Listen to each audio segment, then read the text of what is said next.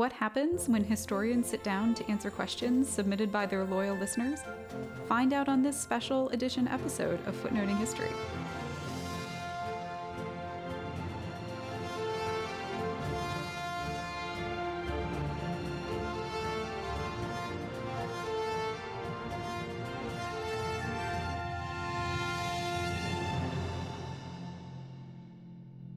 Hi, everyone, and welcome to a special edition episode of Footnoting History. I'm Kristen, one of our co-producers. And I'm Christine, the other co-producer. And today, we're doing our first ever Q&A episode. You may remember that for a few weeks, we solicited you for questions for this episode. We talked about it at the front of episodes we released, and we posted about it on social media. Well, we reviewed all of your submissions, and we think we've put together a pretty good episode, which is only because you all asked us some fun questions. Even though you'll only be hearing our voices in this episode, all of us, that's Christine, myself, Lucy, Josh, and Samantha, we all contributed answers. We're doing it this way because we thought it might be overwhelming for everyone to answer everything and for all of us to be talking at once. As it is, it'll probably be longer than a standard episode, but we're okay with that because we really wanted to take the time to go through these questions. And if you'd like to hear your version of the episode in the more usual time frame, well, that's what the speed and a half setting is for. Absolutely. So let's get started. But please know that we are thankful for every one of you who sent us something. Do you want to read the first question or should I? Well, I did the intro, so I think you should read the first question, and I'll give the first answers. How's that? Works for me. Okay, so our first question is from Heather. Hello, Heather. Yes, hello, Heather. Thank you for being the first person to submit a question to us, which is why I've made sure that yours is the first answered. That made sense to me. Heather's question has to do with being a historian. It is, what is the most common incorrect belief people have about your main history concentration, and how did it come to be, quote, common knowledge? I like that, and I'm glad that I wasn't the person who officially answered it, because no one needs to hear me prattle on about how Napoleon wasn't short yet again. But you made sure to get it in there. I know. I'm sorry. I couldn't help myself. No, I get it. It happens to all of us. I'm not sure if every listener knows this, but all 5 of our current hosts trained primarily as medievalists. So both answers we have to this question are about the Middle Ages. Samantha, who recently did a fantastic episode on Lady Godiva, said, I researched the history of policing in the Middle Ages, and the number one misconception is that there was no policing in the Middle Ages, or that knights just kind of kept order. I think this belief comes out of the Enlightenment era characterization of the Middle Ages as a time of chaos and disorder. This idea still lingers, and when people think of order in this period, they largely think of knights. But for day-to-day things, there was a systematic method of policing that initially relied largely on community policing, which is increasingly being touted as a potential solution to issues with modern police departments. These methods were gradually replaced as elected officials, constables, beadles, sergeants, etc., were increasingly assigned to policing duties, though admittedly it wasn't really until the 17th century that we start seeing the emergence of professional, paid career police. I remember when she was doing her dissertation, I didn't know much about medieval policing, but it was really interesting to learn about it. And of course, the world thinks the Middle Ages was all chaos and darkness, right? So that makes sense that thinking there was no form of policing would happen. Yeah, I didn't realize the extent of it either. Sam told me. Josh had an interesting answer too. I'm going to read that one. And if anyone out there listened to his episodes on events like Prester John, the mystery man of medieval Christianity, you won't be surprised that it has to do with religion. Mm-hmm. Josh told us, it's pretty hard to answer this question. I study the papacy and how it tried to enforce orthodoxy, meaning correct belief, in places outside of Europe in the 14th century. And by outside of Europe, I mostly mean West Asia and Far East Asia. My dissertation explored, for example, two new archdioceses that the papacy created in 1307 and in 1318. The first was called Kaobali, and it was centered in what is now Beijing, China. Pope Clement V created this archdiocese after a guy named John Montecorvino, who worked in that region. He wrote to the Pope and told him about all of the conversations he had secured and all of the churches that he had built. In 1318, after the suggestion of a Dominican friar named William Adam, Pope John XXII created the archdiocese in Sultania, which is in modern-day Iran. Both of these places are super interesting to me because they were spaces in which a variety of faiths existed. Of course, we can talk about Islam, Christianity, and Judaism sharing that space, but what's more interesting to me is that there were different varieties of Christianity occupying those spaces. And it gets even more interesting when a Buddhist or two shows up, because the Christian writers I study have absolutely no idea what to do with them. So anyway, there's not really a misconception because 99.9% of people who I've talked to, even experts in medieval history, have no idea that these archdioceses existed or that the papacy took direct action to try and police the orthodoxy in these places. And this is to say nothing of the crusading actions men of the church planned. One pope even created his own navy. So, wait, what you're telling me here really is that I need to message Josh and ask him why he's never done an episode about a pope creating a navy. Yeah, I mean, there's a lot interesting in what he just said, but I want to know about the Pope's Navy too. And I really want to know if there were any specialty Pope Navy tattoos. So, Josh, let us know. Yeah, I'm going to text him like as soon as we're done recording and demand this episode. Like, we can put it down on the listener request sheet, like, right? That is absolutely where it should go. Oh, okay. So, speaking of listener requests, if you're out there and you have a request, please always let us know. In fact, we got an email recently from, let me check, Marietta. Hello, Marietta. Marietta wrote us saying, here's someone you might want to consider for a podcast, Peggy O'Neill Eaton. Yes, Peggy O'Neill is a good one. Good call, Marietta. Yes, for those unfamiliar with her, but not to give away too much in case we do the topic, Peggy was married to a member of the cabinet of U.S. President Andrew Jackson in the late 1820s, I think 1829. The other wives of cabinet members didn't like her or her marriage and they wouldn't accept her, resulting in an infamous event in U.S. history called the Petticoat Affair. I think it is something that would absolutely be awesome to cover and make a real fascinating episode. When we receive an email like this, and again, thank you, Marietta, we think about who it would be best suited to.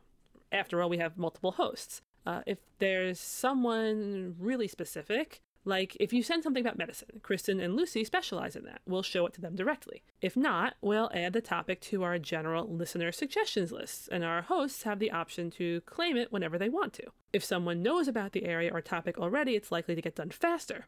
And if it's brand new to all of us, then it might take a little longer to get done because whoever picks it will have to do the research from the ground up instead of expanding upon past studies. So that's how it works. We love listener suggestions, but sometimes it takes a little time to get to them. Lucy's episode, coming out later this month, is from that list. So was her John Dee episode a while ago. We definitely do try to integrate listener-suggested topics, so always feel free to drop us a line about it. Actually, that's a good segue into a question we got from our listener, Anne. Hello, Anne. Which had to do with how we choose topics, okay? So Anne's question was two-pronged. How do you choose your topics? Do you ever think you'll run out of ideas? God, I hope not.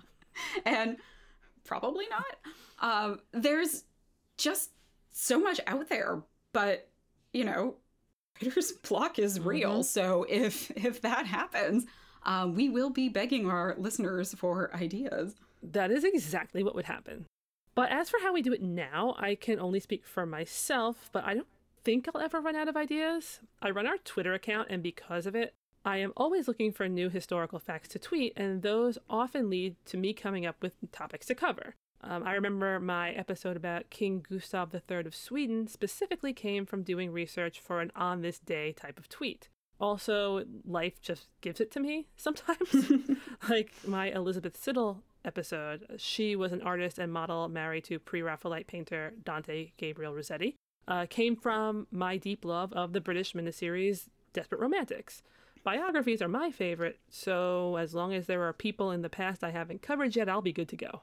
Samantha seems to agree with you. She said that she also doesn't think she will run out of topics because, quote, honestly, sometimes I have struggled to come up with topics because of an overabundance of ideas and a devotion to making sure that I only select topics that I have the capacity to thoroughly research. There are a million things that are interesting and worthy of study, and it is so difficult to settle on just one. I currently have a list of about 20 topics that I want to do at some point in the future, so no, I doubt I'll be stopping anytime soon. That makes sense to me, and I love hearing she has 20 topics. I think it's part of the benefit of having a podcast where we have no theme. We can draw from literally anywhere and anything and any time without restriction, really. But most of the time, it comes down to what interests us, which is actually another segue. Look at me, I'm segueing all over the place here. Kristen, why don't you read us the question we got from Raymond? I think it's a topic that is of interest to both you and Lucy. It is. Okay, Raymond. Hello, Raymond. Raymond asked us, was Robin Hood a fictitious character? And, oh, that is a question about a topic I love. But I know Lucy gave us a great answer for it. So I'll let you read that first before I give mine, since I definitely have some thoughts about this. Good idea. Then we can segue again, because we have another specific question I know you and Lucy actually will have thoughts about. But first, regarding Robin Hood and whether or not he is real. Lucy said, and I always associate him with Lucy because, and I hope she's fine with me saying this, I once saw an absolutely adorable picture of little her in a Robin Hood costume that made my heart happy, but I digress. She said, sadly, yes. I love him very much, and he was a formative influence on my becoming a medievalist, but he was not a real person. Arguably, he's one of the most influential medieval people despite being fictitious. He comes into being in the later Middle Ages, in times of expanding control by landlords. So for historians, he provides a look at political discontent and economic struggle in late medieval England. They also provide a window on popular piety. In one of the oldest ballads, Robin's devotion to the Virgin Mary drives him to attend church at great personal risk, and he only escapes the clutches of the Sheriff of Nottingham with Little John's help. Unlike Little John, Maid Marian only turns up in the early modern period. But Robin Hood remains iconically medieval. For the Romantic poet John Keats, Robin's love of Sherwood was a way to protest industrialization.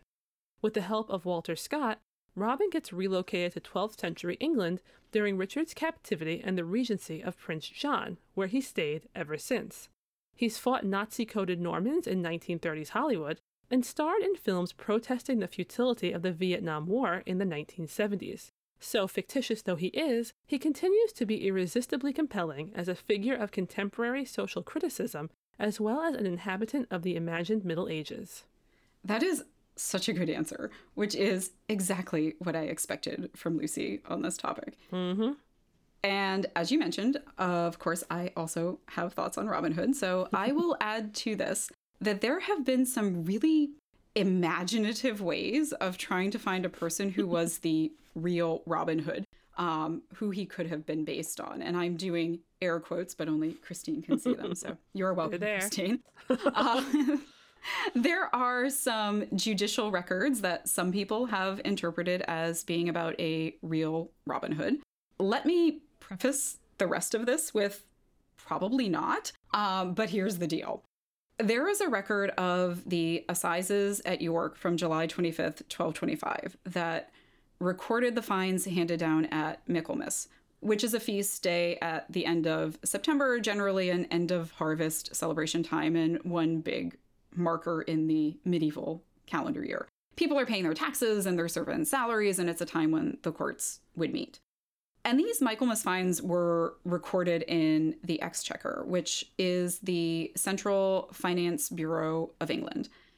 And assizes were court sessions in England. So, in this assize record from York, there is a record of a fine for 32 shillings 6 for the chattels, or the stuff, of one Robin Hood, H-O-D, fugitive. The account was carried forward into the following year when they gave him the name Hobhood, and they indicate that he had been a tenant of the Archbishop of York. Hob was a familiar form of Robert, according to the Middle English Dictionary. It was also a name for just the common classes. There are other people with the name Hood, but they're not fugitives. So maybe that's him? There is another note in the King's Remembrancer's Memoranda roll. Say that 5 times fast. I'm not. It's another Exchequer account, and it's from Easter of 1262 that mentions the pardoning of the Prior of Sandalford for seizing without warrant the chattels of one William Robehud, R-O-B-E-H-O-D, fugitive. The Prior apparently just took this guy's stuff when he went missing and didn't stand for trial, and the Prior was supposed to wait until the king gave him the go-ahead, but he didn't. Turned out okay for the Prior, though. Historians cross-reference this with the role of the Justices of the Eyre in Berkshire in 1261, and this record talks about a criminal gang being outlawed, including one William, son of Robert Lefebvre, whose chattels were seized without warrant by the Prior of Sandalford. So this William is probably William Robehud, and somebody just changed this guy's name in the records. It's all kind of convoluted, and it's a bit of a stretch. Neither of these guys seems to have had any kind of spectacular criminal career, so if they are Robin Hood, the original one was kind of a mediocre outlaw and doesn't perhaps really warrant a legend. But really, there are lots of Robin Hoods in the records because real people did often take his name because of the stories, and there are lots of Little Johns, too.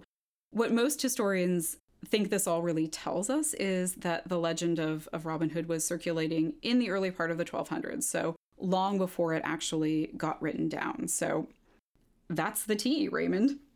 Wow. Yep. Yeah, that was awesome from both of you. My Robin Hood knowledge is limited to having a classmate do his BA thesis on the topic, seeing several of the films, and visiting Nottingham, which was a great experience. And if you, dear listeners, ever go, you must take a picture with the Robin Hood statue that I assume is still there, especially if your name is Raymond. Yes. Do we have another question set up, or do you want me to keep talking about Robin Hood? Yes. Should we change the order of questions I have here to try and segue again and keep up our trend, or do we want to go in the order I have them listed and stray from the segue path? Let's be wild and stray from the path. Okay, here's one I have an answer for, so you read it. Oh, this is another good one. I forgot we had this one. All of these questions were, by the way, so fun for us to read. This one comes from Ellie. Hi, Ellie. And it is, do you think that you have to like an historical person or era in order to enjoy studying it?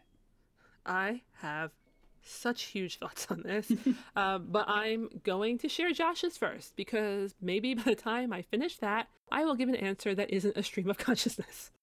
So Josh first. Josh said, absolutely not. People ask me all the time if I'd ever travel back to the Middle Ages, and the answer is always no. I'd never want to visit. I love modern medicine and modern conveniences way too much. I also wouldn't want to hang out with any of the popes of the Middle Ages either. They seem like real jerks most of the time. I can't imagine going to a punk rock show with Innocent III and having a good time. Actually, maybe I'd take him to a Gwar show and turn his reactions into viral TikToks. He'd be so mad, and his vestments would get covered in all of that, quote, fluid they shoot out during their shows.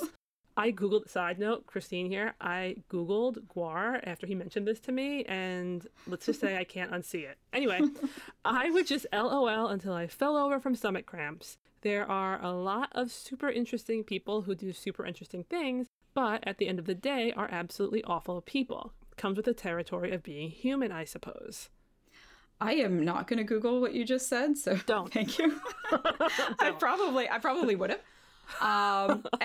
But so I'm gonna take a moment here and imagine Innocent the Third as a viral TikToker, probably trying to sell me on some baked pasta dish with feta. But oh gosh. Okay, I'm good. Now I'm gonna hear your answer. Oh, it won't top that one. I can't even begin to think of what that would look like. Other than that, it wouldn't be pretty. But you're right. I also agree with Josh. I definitely say that I love Henry II and Richard III, but does that mean I approve of them? No, it means reading about them is engaging and interesting, but I do kind of like some things that they did. I find them fascinating enough to read about. Right. Better examples are probably that I studied the French Revolution and definitely don't agree with executing all those people. And I studied Bonnie and Clyde for a bit, but in no world do I approve of what they did or think that they were great people. Much of what they and other historical figures, did was appalling. And most listeners out there know that I love the Bonapartes so much. But do I agree with everything any of them did? Certainly not. I think for me, often when I say I love this person / era, what I mean is really I do not live in the same era, so I can look at it and be intrigued by the actions of people in it and the cultures they lived in and always want to know more. It's a good question, Ellie, because I've often heard people think if you study someone, you have to like them as people, and that's just really not true. Yeah, it definitely is not. No. I do a lot of work with the history of religion in the medieval West and the history of witchcraft persecutions, and it's a lot of people writing from the perspective of religious intolerance, and it's a lot of inquisitors. And I gotta say, I do not like most of the people that I read about. Mm-hmm. But I don't think that lets me off the hook from trying to understand them. Sometimes you do come across someone that you'd like to have met, but even then you don't have to agree with their decisions. It can be out of curiosity. Mm-hmm. And speaking of curiosity... I thought you were done segueing. It gives us a good one, though. This is my last time, I promise. Speaking of curiosity, Mateo, hello Mateo, says, all of you specialize in medieval history. How have you found exploring other periods of history? If you could go back in time and specialize in something else, what do you think it would be? This is hard because I generally do like it all or some aspect of all of it, but I think I would do early modern culinary history. I find the history of food and what people ate and how it tastes and techniques, how they developed, I find these things to be really, really interesting. I think that too for the medieval world, but sometimes there isn't just a ton of culinary evidence. There's not a lot of evidence for what ordinary people were cooking, and there are tons of recipe collections by ordinary people starting around the 1600s, but then a lot in the 1700s and the 1800s. And reading all of those would just be a really fascinating day at work for me. I love your culinary interests. Patrons have benefited from this because we've shared some recipes you've translated in our Patreon exclusive newsletter, which, yes, that is a plug. Yeah, and I'm actually in the very, very beginning stages of coming up with something else related to historical food for Patreon. So that'll be fun too. Yes, it will. But we do have an answer from Josh for this one too. But you should read it because I just read his last one. It would just be fair. Yeah. Josh said, to be completely honest, I used to resent having to study other periods of history. When I was in my MA and PhD program, maybe one of my advisors would offer a seminar in medieval history a semester, but only maybe. So I got stuck having to take seminars in other fields, but especially modern world history. I swear to Cleo herself that if I had to hear one more conversation about the flow of silver to China, my head was going to explode. I love world history as a field, but hoo boy. I hope I did that justice, Josh. But boy, does a lot of it rely on economic history, and that's a great way to put me to sleep.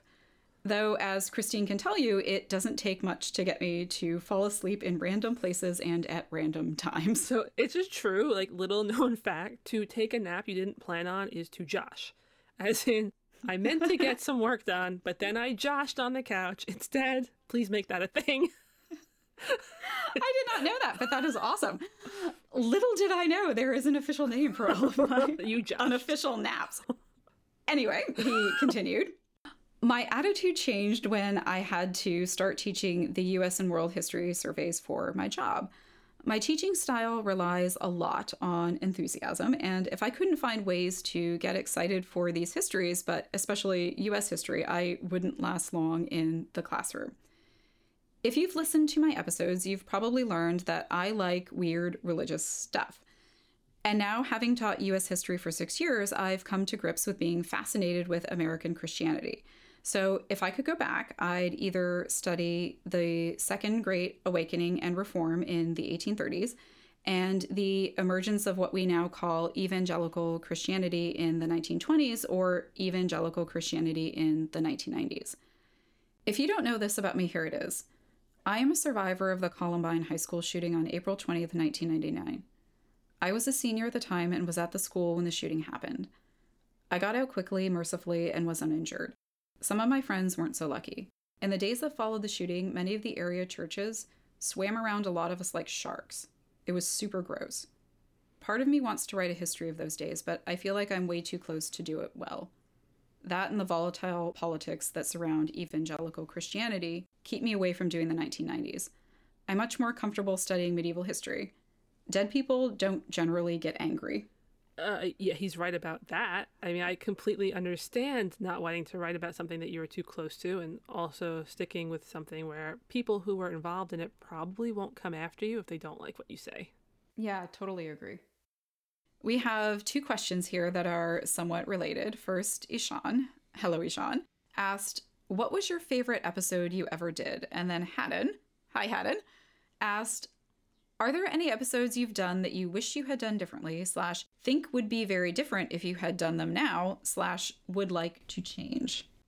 Okay, well, I can answer Haddon's question. I'd redo my first episode, which is about King Henry II and the English going to Ireland in the 12th century. When we launched, I aimed for a tone that came across a lot more playful than it does now, and we kept things very short back then. If I were to do that topic now, I'd expand it significantly. Looking at our notes here, Lucy also answered that question. She said, and I can hear her saying this in my head. She said, if I were to redo King Arthur's Christmas, I would add more historical context, I think, in addition to the discussion of medieval Arthurian literature. Also, if I were to redo it now, I would have the chance to discuss Dev Patel and Sean Harris in The Green Knight, a deeply weird film which I really enjoyed. I, for one, love when we tie pop culture into things. That's my last edition about the pop culture stuff. But it's true. Regarding Ishan's question, Lucy, who is the only host to be with us continually since 2013, aside from myself, so has a lot of past episodes. She said of her favorite, this is so hard to choose, but I have a special soft spot for my Sherlock Holmes episode and for the 2-hander I did with Liz about queer women in Golden Age detective fiction. Because I spend a lot of time thinking and reading about Sherlock Holmes and queer women in Golden Age detective fiction, and as a medievalist, where else am I going to get the chance to talk about them? Getting the chance to do so is one of the things that makes footnoting history so much fun.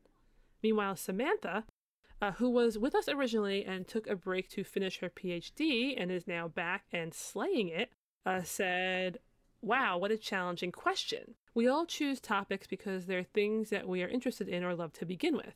But I think I would have to say that my favorite to research has been my Godiva episode. I had not looked at Anglo-Saxon history in some time, and I found myself diving back into the incredibly intricate turmoil from that period once again, even if most of my research did not end up making it into the episode. It felt renewing in a way that I needed at that moment in my life. Sam's answer is great to me because it shows just how much we can still love episodes. It's not like we burn through our favorite topics at the start. We're always finding new great things that move us. Yeah, that is true. We only have a few questions left. Which one should we do first? That one there. Okay, yeah, sure. Sarah asks, what animals have influenced history? Ooh. Well, there've been a few footnoting history episodes on animals. One that I think about a lot personally is Christina's episode on getting diphtheria medicines to this remote town in Alaska. Like, all the time I think about that and those heroic dogs. Right now I'm reading a book called Legions of Pigs by Jamie Kreiner, which first of all is just, it's an amazing title. Mm-hmm. I am really particular about the condition of my books, and my first copy arrived a little damaged, and so I had to return it. And let's just say there was a conversation with the person working the returns desk at Whole Foods. But it's so interesting. It's about how the cultivation of the pig influenced life in the early medieval West. People adjusted their lives and they based where they lived on these animals, and they craft legislation around them, and pigs become this religious metaphor in Christianity. And she looks at all kinds of stuff to tell the story, written sources and archaeology and stuff like that. And for me, I don't do too much early medieval stuff. And so this was really interesting to me. And it's a way of telling a really good story about ordinary people, and for a time period that doesn't often have a lot of written stuff, because of pigs. Those pigs are just, they're everywhere. Yeah, that is true. Sam also has a nice answer. She told us so many animals. My first instinct is to mention pigs. I've talked about them in my classes for years, and I'm excited to read Kreiner's book. Look at this ringing endorsement for both of you. Sam said you could look at horses and the advantage they presented for the people who managed to ride them. The introduction of the first stirrup, for example, is no little thing. As someone who studies East Anglia, I also feel the need to give a shout out to sheep, whose wool transformed the English economy in the latter half of the Middle Ages. Now, in addition to the whole Pope's Navy thing, I need to add a request for you and Sam to do an episode about pigs. But, not right now, not right this minute, because right now we have a question from Charlotte. Hello, Charlotte. Charlotte wants to know our favorite historical places that we have visited and which ones we would like to visit. Lucy and Josh have answered this question for us, so whose do you want to read? I've got Josh's right in front of me, so I'll read his first. He said, I'm going to take the easy road here, but I genuinely mean it. I love, love, love Rome. I've been twice, and both times were magical. I made my first pilgrimage to the Eternal City with a couple of friends, and we went as tourists. Getting to see all of these places, which I had only read about in books, was indescribably cool. I remember walking into the Forum for the first time and trying to keep my jaw up. I probably cried like a million times on that trip, because it was so overwhelming to me in a good way, of course.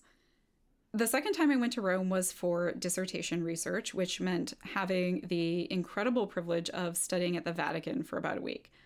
I spent hours and hours in both the Apostolic Archive, better known as the Secret Archives, and the Apostolic Library. It was honestly a dream come true, even if the secret archives aren't that secret and less visually exciting than you'd think. The reading room was easily the most plain reading room of all the reading rooms I visited in Europe. The Apostolic Library is way prettier and generally has prettier manuscripts too. In my spare time, I just wandered around Rome and got lost. As much as one can get lost with an iPhone and a sense of direction, some have called a superpower. It's me. I call it my superpower. Humility. I love Josh. He continues, it was one of the most blissful weeks of my life. I'll never forget it. As for places I'd love to travel, take me to Ethiopia. Like, take me there now. Have you ever had Ethiopian food? Oh my goodness, it's some of the best food I've ever eaten. I am going to second Josh on this one. Mm-hmm. Ethiopian food is excellent. Josh says, I will sing the praises of Burberry Spice for longer than a Richard Wagner opera. And don't get me started on the Lalibela. If you've seen the churches of Lalibela, Google them now. I'd also love to spend time in India, Iran, Iraq, Greece, Armenia, Peru, New Zealand, Morocco, Tunisia, Kenya, Ghana, Mali, Egypt, China, Japan, and Korea. If any of you want to buy me a round the world plane ticket, I won't say no. Good to know Josh's answers everywhere. But also, I love Kenya, and I'm going to say, having been to that particular stop on his list, that it's a great one. Lucy's answer is a little more succinct. She stopped short of everywhere in the world. She went with, this is a really hard question to answer for me, partly because I'm overthinking what it means to visit. I was a visiting student at Oxford in undergrad, and I did and do adore that city. It's one of my favorite places in the world, and I've gone grocery shopping on the site where medieval parliaments were held, attended Sunday service in a vast medieval church, and ignored sublime 17th century architecture because of being stressed about essays. I've also gone back there as often as I can, a habit I plan to keep up. About a decade ago, I lived for a year in Mainz and grew very attached to the modern city on top of the medieval one I was studying. Then there's Rome, 2 times mentioned, which is indescribably wonderful. As for travel goals, I'd love to visit the architectural wonders of India. I realize that's a whole subcontinent and possibly therefore cheating, but I fantasized about a grand tour that would let me see the Ghats and Vijayanagar in the south and sites of Mughal power and Sufi piety in the north. Sorry if I mispronounced anything there, I tried. Also, I would eat my weight in all the regional cuisines and it would be great. I'd be happy to join both of them on these dream trips, as long as I can make pit stops in like Singapore and Australia, which are 2 of the top places on my travel list. Although my number 1 historical travel dream site is Hortense de Beauharnais' former home, Oranienburg, in Switzerland, which will surprise 0 people. What will also surprise 0 people is how much Kristen loves this next question. Gina. Hello, Gina. Gina wrote us, I've been watching the HBO show Our Flag Means Death about Stede Bonnet, and I was wondering, what's up with Stede Bonnet and Blackbeard? I do love this. And I do love that my Stede Bonnet episode has gained a little extra interest now that there is a comedy drama about him. But to answer your question, Gina, I genuinely do not know what was up with Stede Bonnet and Blackbeard. But Bummer. I have thought about this a lot. Like a lot. I completely understand why Blackbeard was interested in Stede, in his ship and his crew, and maybe he had to do some convincing of Stede that entailed turning on the charm and using that famous Blackbeard charisma, but I do not have a good explanation as to why Blackbeard was so indulgent with Stede after he got that ship and that crew. I mean, he let Stede just cruise along with him. He's allowed to bring his books and he's just strolling around on the deck in his morning coat. And that is not the picture I had in my head about Blackbeard. And it generally does not line up with Blackbeard's reputation in the sources either. And so I don't know, but I have some ideas. I think there was a genuine fondness there that may have entailed some attraction between the two. I have 0 evidence for this, but I really can't think of another reason why. And why not? I mean, Stede had this debonair, sophisticated gentleman thing going on, and Blackbeard was this tough, masterful pirate. And yeah, I'd watch that show. I am watching that show. It does make me sad that those 2 crazy kids couldn't work it out, but, I mean, maybe this is one of those few instances where I won't be mad if the TV version diverges from history. Aww. Lucy's our other pirate enthusiast. Like, you 2 have a lot of overlapping interests, I'm realizing. She agreed. She said, why not? And this is a classic place where TV or any sort of creative media can do different things with source material than historians responsibly can. TV writers and historians alike are interpreting the past, but we, as historians, have a professional and ethical obligation to the surviving records and the realities they represent in ways TV writers don't. So in this particular case, all we can say is, yeah, that's curious. Maybe there was an opposites attract situation. Maybe Steed had information or resources that were valuable to Blackbeard in some way.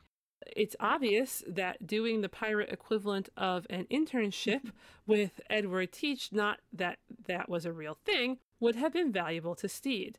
And we know that historically, some pirates did team up and sail together for periods of time, even if they didn't co-captain. As I discussed in a very early Footnoting History episode, we do have thorough and fascinating evidence for pirate crews as multiracial, and pirate ships as places where queer relationships of multiple kinds could and did thrive. As for the rest of it, yeah, the TV show features Victorian children's literature and contemporary pop culture references and all manner of impossible shenanigans alongside, shall we say, a creative evocation of an Atlantic world where wealth was generated by plantation labor, quote-unquote respectability, however exploitative, was signaled through consumer goods like marmalade and teacups, and pirate celebrity was both significant and double-edged. So yeah, bring on season 2. Yeah, bring on season 2. Woohoo! I still have to watch season 1. Do it. I know, it's going to be tonight. After I finish Peaky Blinders, that'll be next. And also, bring on our last question. I can't believe we're at the end. I've really enjoyed this. It kind of went faster than you didn't know how it was going to go, but it went really well. Look, guys, not that I thought it would go bad. No, this has been fun. Yeah. Exactly. Not only seeing these awesome questions, but, reading our colleagues' answers has been fun. I like learning their thoughts along with all of you who are listening. Well, the last question is for us. It's from Noam. Hello, Noam. And it's about the podcast in general. Noam asks, why don't you guys put out more episodes? I love listening, but wish you guys released episodes every week. Okay, so this is a question we've gotten a few times from listeners over the years. And I'm glad you asked it when we're doing a Q&A so that we can bring it out and answer it publicly. I always love it because it means you like us. Yeah. But then I get sad because I can't promise we will increase our output. When Footnoting History first started, we released episodes every week. We also had about twice the number of hosts, and it was a lot. I mean, it was a true monster to try and manage. If one person was late, we would have a huge problem because we didn't even have that much of a lead time. So, yeah, we eventually realized that a smaller team and episodes every other week worked better. If we had kept up the original schedule, I think we would have burnt out really fast. Yeah. It is because, Noam, we will die. Exactly. we very much appreciate this sentiment, and thank you so much for listening and for looking forward to our episodes. But one of the downsides of having professionally trained historians write in, record, and produce Footnoting History's episodes is we have a lot of other stuff we're doing too. Mm-hmm. We are writing and producing other historical content. A lot of us teach in universities, and we're all writing other pieces for publication. So if anyone wants to help us take over the world and be wealthy enough to not need to do those other things, I think we're all listening. Yeah. Speaking as the audio editor, I can tell you it takes me a glacial amount of time to but you do to such get a good through. job. I'm trying and I'm getting better, but it takes me a long time to get through the raw audio and master it for release. Also speaking for myself, but I'm pretty confident that this is true for all Footnoting History hosts. There is a lot of perfectionism and high standards in both the research and the writing and the recording. And so most of our episodes are at least 2 months in the making. We'd rather give you quality over quantity, but the good news is that since we've been around for like years, we have a bit of a backlog of episodes for you to listen to. And if you'd like more Footnoting History content, you can also support us on Patreon and get our newsletter. It's really fun. And if enough people support us on Patreon, we can expand more. So, tell your friends. Like and subscribe. I know, right? Share us around. Leave us a nice review on iTunes. We love that. Or leave us a comment on any topic anywhere, ever. We'll be excited no matter where we hear from you. It makes our days. But on that note, I think we're done. I guess we are. I'm a little sad because that was fun. Right? It was fun. It was fun. we should do this again. Dear listeners, if you want us to do this again sometime, let us know. Pop over to footnotinghistory.com and click on the contact page to do so. It'll be on the top. Or just email us directly at footnotinghistory@gmail.com. We cannot thank you enough for listening to us this long and for all your fabulous questions. We really loved reading each and every one and hope our answers met your expectations. As we mentioned earlier, in 2 weeks, we are back with a regular style episode, and then we continue on with new episodes through the end of the year, like usual. If you send us a question and we didn't get to it here, you should have an email from us with an answer, and if you don't have that, then please let us know, because our wires just must have gotten crossed somehow. Mm-hmm. Thank you to everyone, and always feel free to reach out to us via email, like Christine said, and until next time, no matter what, remember, the best stories are in the footnotes. Do do do do do do. Oh gosh, I will stop it now.